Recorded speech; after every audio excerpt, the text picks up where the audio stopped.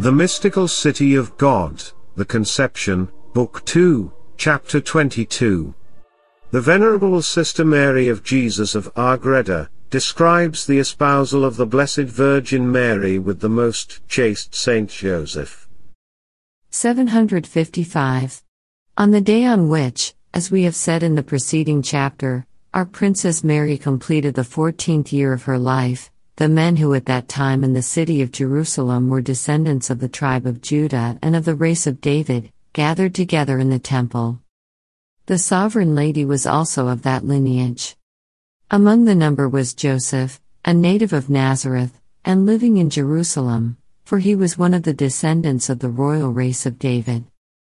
He was then 33 years of age, of handsome person and pleasing countenance, but also of incomparable modesty and gravity. Above all, he was most chaste in thought and conduct, and most saintly in all his inclinations.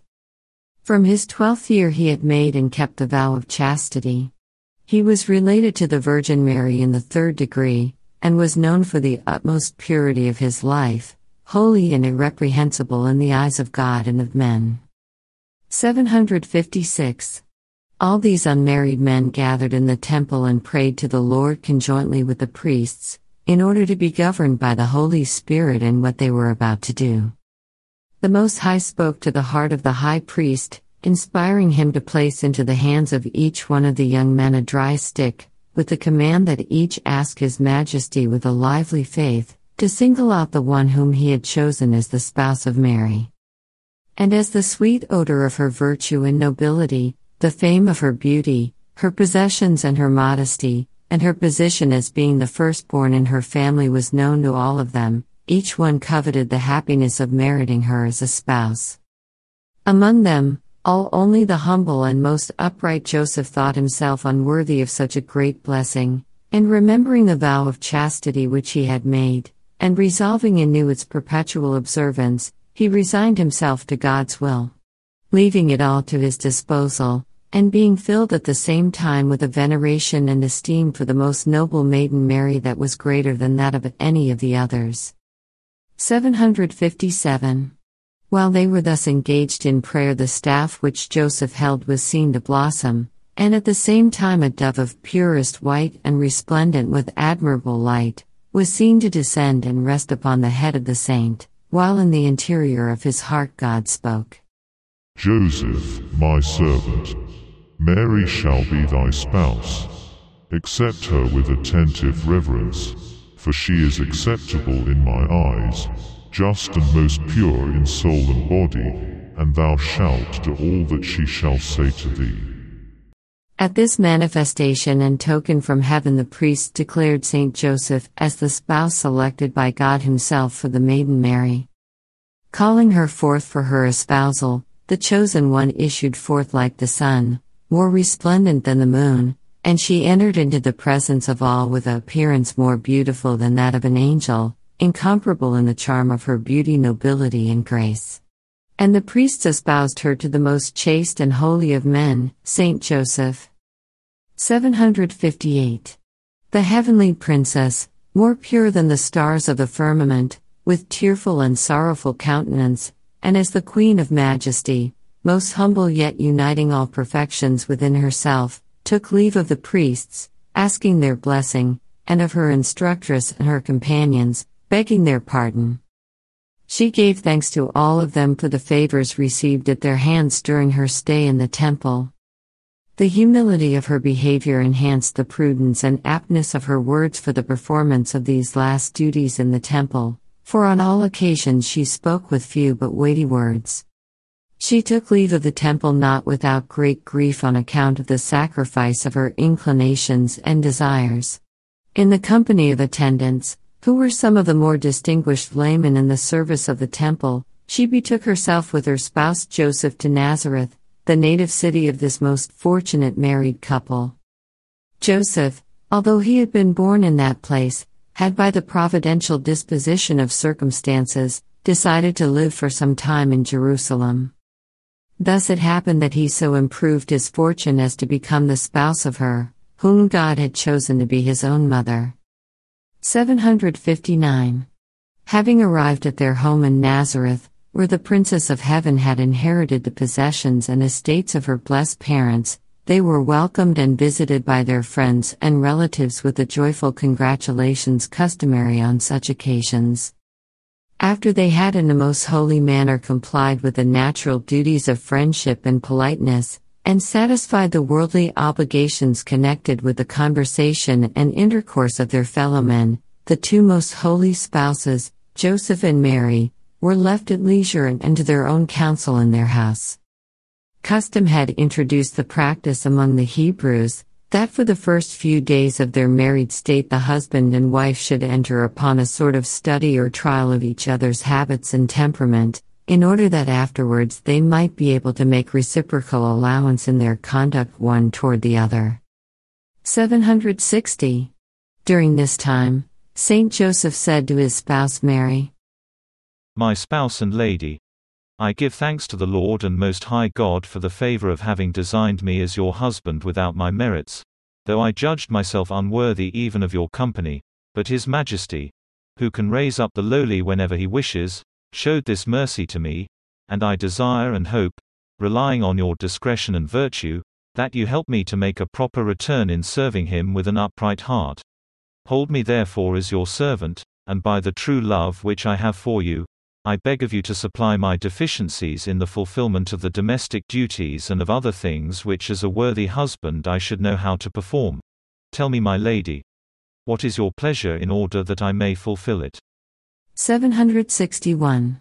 The heavenly spouse heard these words with a humble heart, and yet also with a serene earnestness, and she answered the saint, My master, I am fortunate that the Most High, in order to place me in this state of life, has chosen you for my husband, and that He has given me such evident manifestation of His will, that I serve you. But if you give me permission, I will speak of my thoughts and intentions which I wish to manifest to you for this purpose. The Most High forestalled the sincere and upright heart of Saint Joseph with His grace, and inflamed it anew with divine love through the word of Most Holy Mary. And he answered her saying, Speak, my lady, your servant is listening. On this occasion the mistress of the world was surrounded by the 1,000 angels of her guard, in visible form. She had asked them to be present in that manner, because the Lord, in order that the most pure Virgin might act with greater grace and merit, had permitted her to feel the respect and reverence, with which she was bound to speak to her husband, and left her to the natural shyness and dread which she always felt in speaking to men alone. For she had never done this, except perhaps by accident with the high priest. 762. The holy angels obeyed their queen, and visible only to her, stood in attendance. In this glorious company she spoke to her spouse Saint Joseph, and said to him, My Lord and spouse, it is just that we give praise and glory with all reverence to our God and Creator, who is infinite in goodness and incomprehensible in His judgments. To us who are so needy, He has manifested His greatness and mercy in choosing us for His service. I acknowledge myself among all creatures as more beholden and indebted to Him than all others, and more than all of them together. For meriting less I have received from His liberal hand more than they. At a tender age, being compelled therefore by the force of this truth, which with the knowledge of the deceitfulness of visible things, and His divine light made known to me, I consecrated myself to God by a perpetual vow of chastity in body and soul. I am His, and Him I acknowledge as my spouse and Lord, with fixed resolve to preserve for Him my virginity. I beseech you, my Master, to help me in fulfilling this vow, while in all other things I will be your servant, willing to work for the comfort of your life as long as mine shall last. Yield to this resolve, my spouse, and make a similar promise, in order that offering ourselves as an acceptable sacrifice to our eternal God, He may receive us in the odor of sweetness and bestow on us the eternal goods for which we hope. 763. The most chaste spouse Joseph, full of interior joy at the words of his heavenly spouse, answered her, My mistress, in making known to me your chaste and welcome sentiments you have penetrated and dilated my heart. I have not opened my thoughts to you before knowing your own. I also acknowledge myself under greater obligation to the Lord of creation than other men. For very early he has called me by his true enlightenment to love him with an upright heart. And I desire you to know, my lady, that at the age of 12 years I also made a promise to serve the Most High in perpetual chastity. On this account I now gladly ratify this vow in order not to impede your own. In the presence of His Majesty I promise to aid you, as far as I am able, in serving Him and loving Him according to your full desires. I will be, with the divine grace, your most faithful servant and companion. And I pray that you accept my chaste love and hold me as your brother, without ever entertaining any other kind of love, outside the one which you owe to God and after God, to me. In this conversation the Most High confirmed anew the virtue of chastity in the heart of Saint Joseph, and the pure and holy love due to his most holy spouse Mary. This love the saint already had in an eminent degree, and the lady herself augmented it sweetly, dilating his heart by her most prudent discourse. 764. By divine operation the two most holy and chaste spouses felt an incomparable joy and consolation. The heavenly princess, as one who is the mistress of all virtues and who in all things pursued the highest perfection of all virtues, lovingly corresponded to the desires of Saint Joseph. The Most High also gave to Saint Joseph new purity and complete command over his natural inclinations, so that without hindrance or any trace of sensual desires, but with admirable and new grace, he might serve his spouse Mary, and in her, execute his will and pleasure. They immediately set about dividing the property inherited from Saint Joachim and Anne, the parents of the Most Holy Virgin. One part they offered to the temple where she had stayed, another they destined for the poor, and the third was left in the hands of the holy spouse Saint Joseph to be disposed of according to his judgment. Our Queen reserved for herself only the privilege of serving him and of attending to the household duties. For from intercourse with outsiders and from the management of property, buying or selling, the most prudent virgin always kept a distance, as I will mention farther on. 765. In his former life Saint Joseph had learnt the trade of carpentering as being a respectable and proper way of earning the sustenance in life. He was poor in earthly possessions, as I have said above. He therefore asked his most holy spouse, whether it was agreeable to her, that he should exercise his trade in order to be able to serve her and to gain something for distribution among the poor, since it was necessary to do some work and not to remain idle. The most prudent virgin approved of this resolve, saying that the Lord did not wish them to be rich, but poor and lovers of the poor, desirous of helping them in as far as their means would allow. Then arose between the two spouses a holy contest, who should obey the other as superior. But she who among the humble was the most humble, won in this contest of humility, for as the man is the head of the family, she would not permit this natural order to be inverted.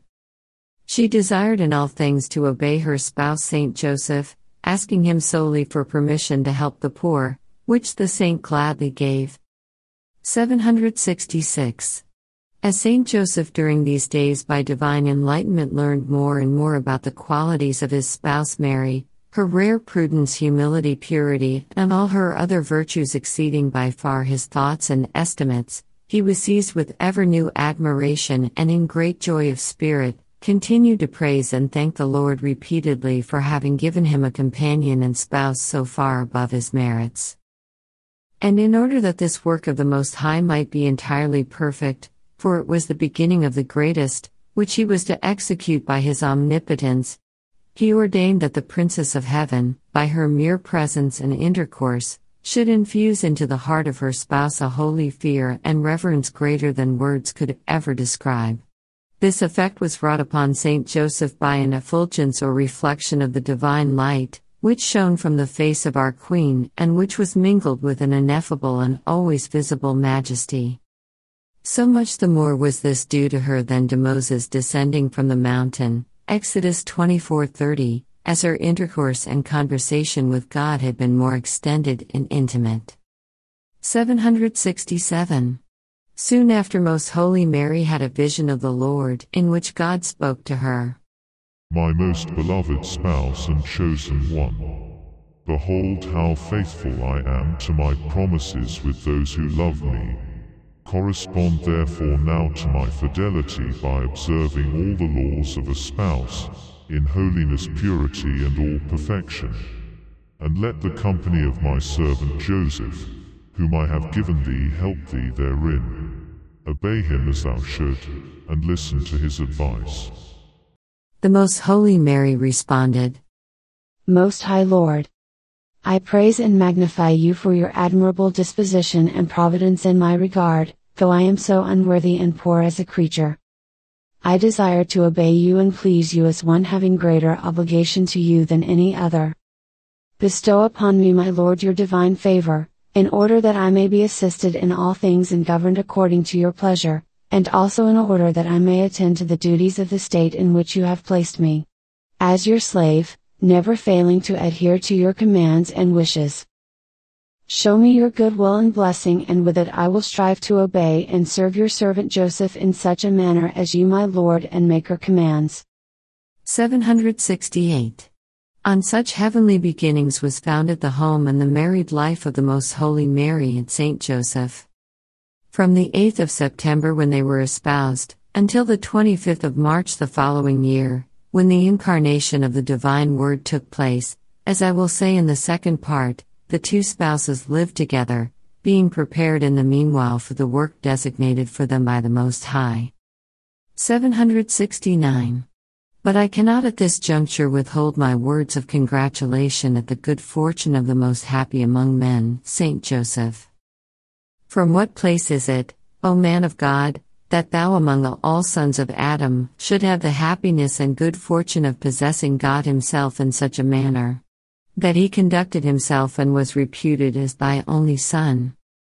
The Eternal Father gives to thee his Son, and the Son gives to thee his true and real Mother, and the Holy Ghost entrusts to thee his spouse, while the whole blessed Trinity in its turn yields and espouses to thee as thy legitimate wife, its chosen one, its only one, elect as the Son.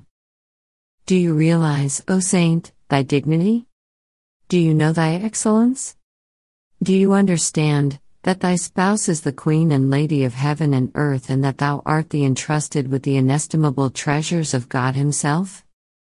Be mindful, man of God, of thy entrusted pledge, and know that if thou art not envied by the angels and seraphim, you have certainly filled them with wonder and astonishment at thy good fortune, and at the sacramental mystery connected with thy matrimony.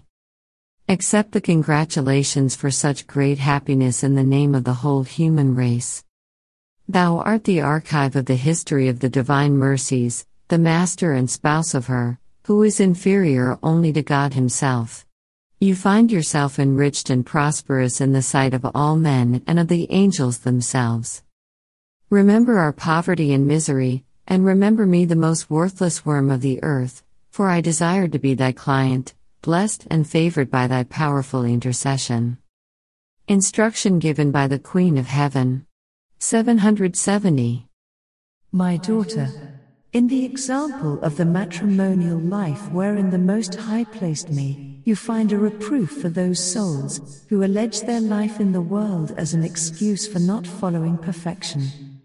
To God nothing is impossible, and nothing is likewise impossible to those who with a lively faith hope in him, and resign themselves entirely to his divine providence. I lived in the house of my spouse with the same perfection as in the temple, for in changing my state of life I altered neither my sentiments nor the desire and anxiety to love and serve God. On the contrary, I added to my solicitude lest the obligations of a spouse should hinder me in God's service. On this account God favored me and disposed and accommodated powerfully all things in conformity to my desires.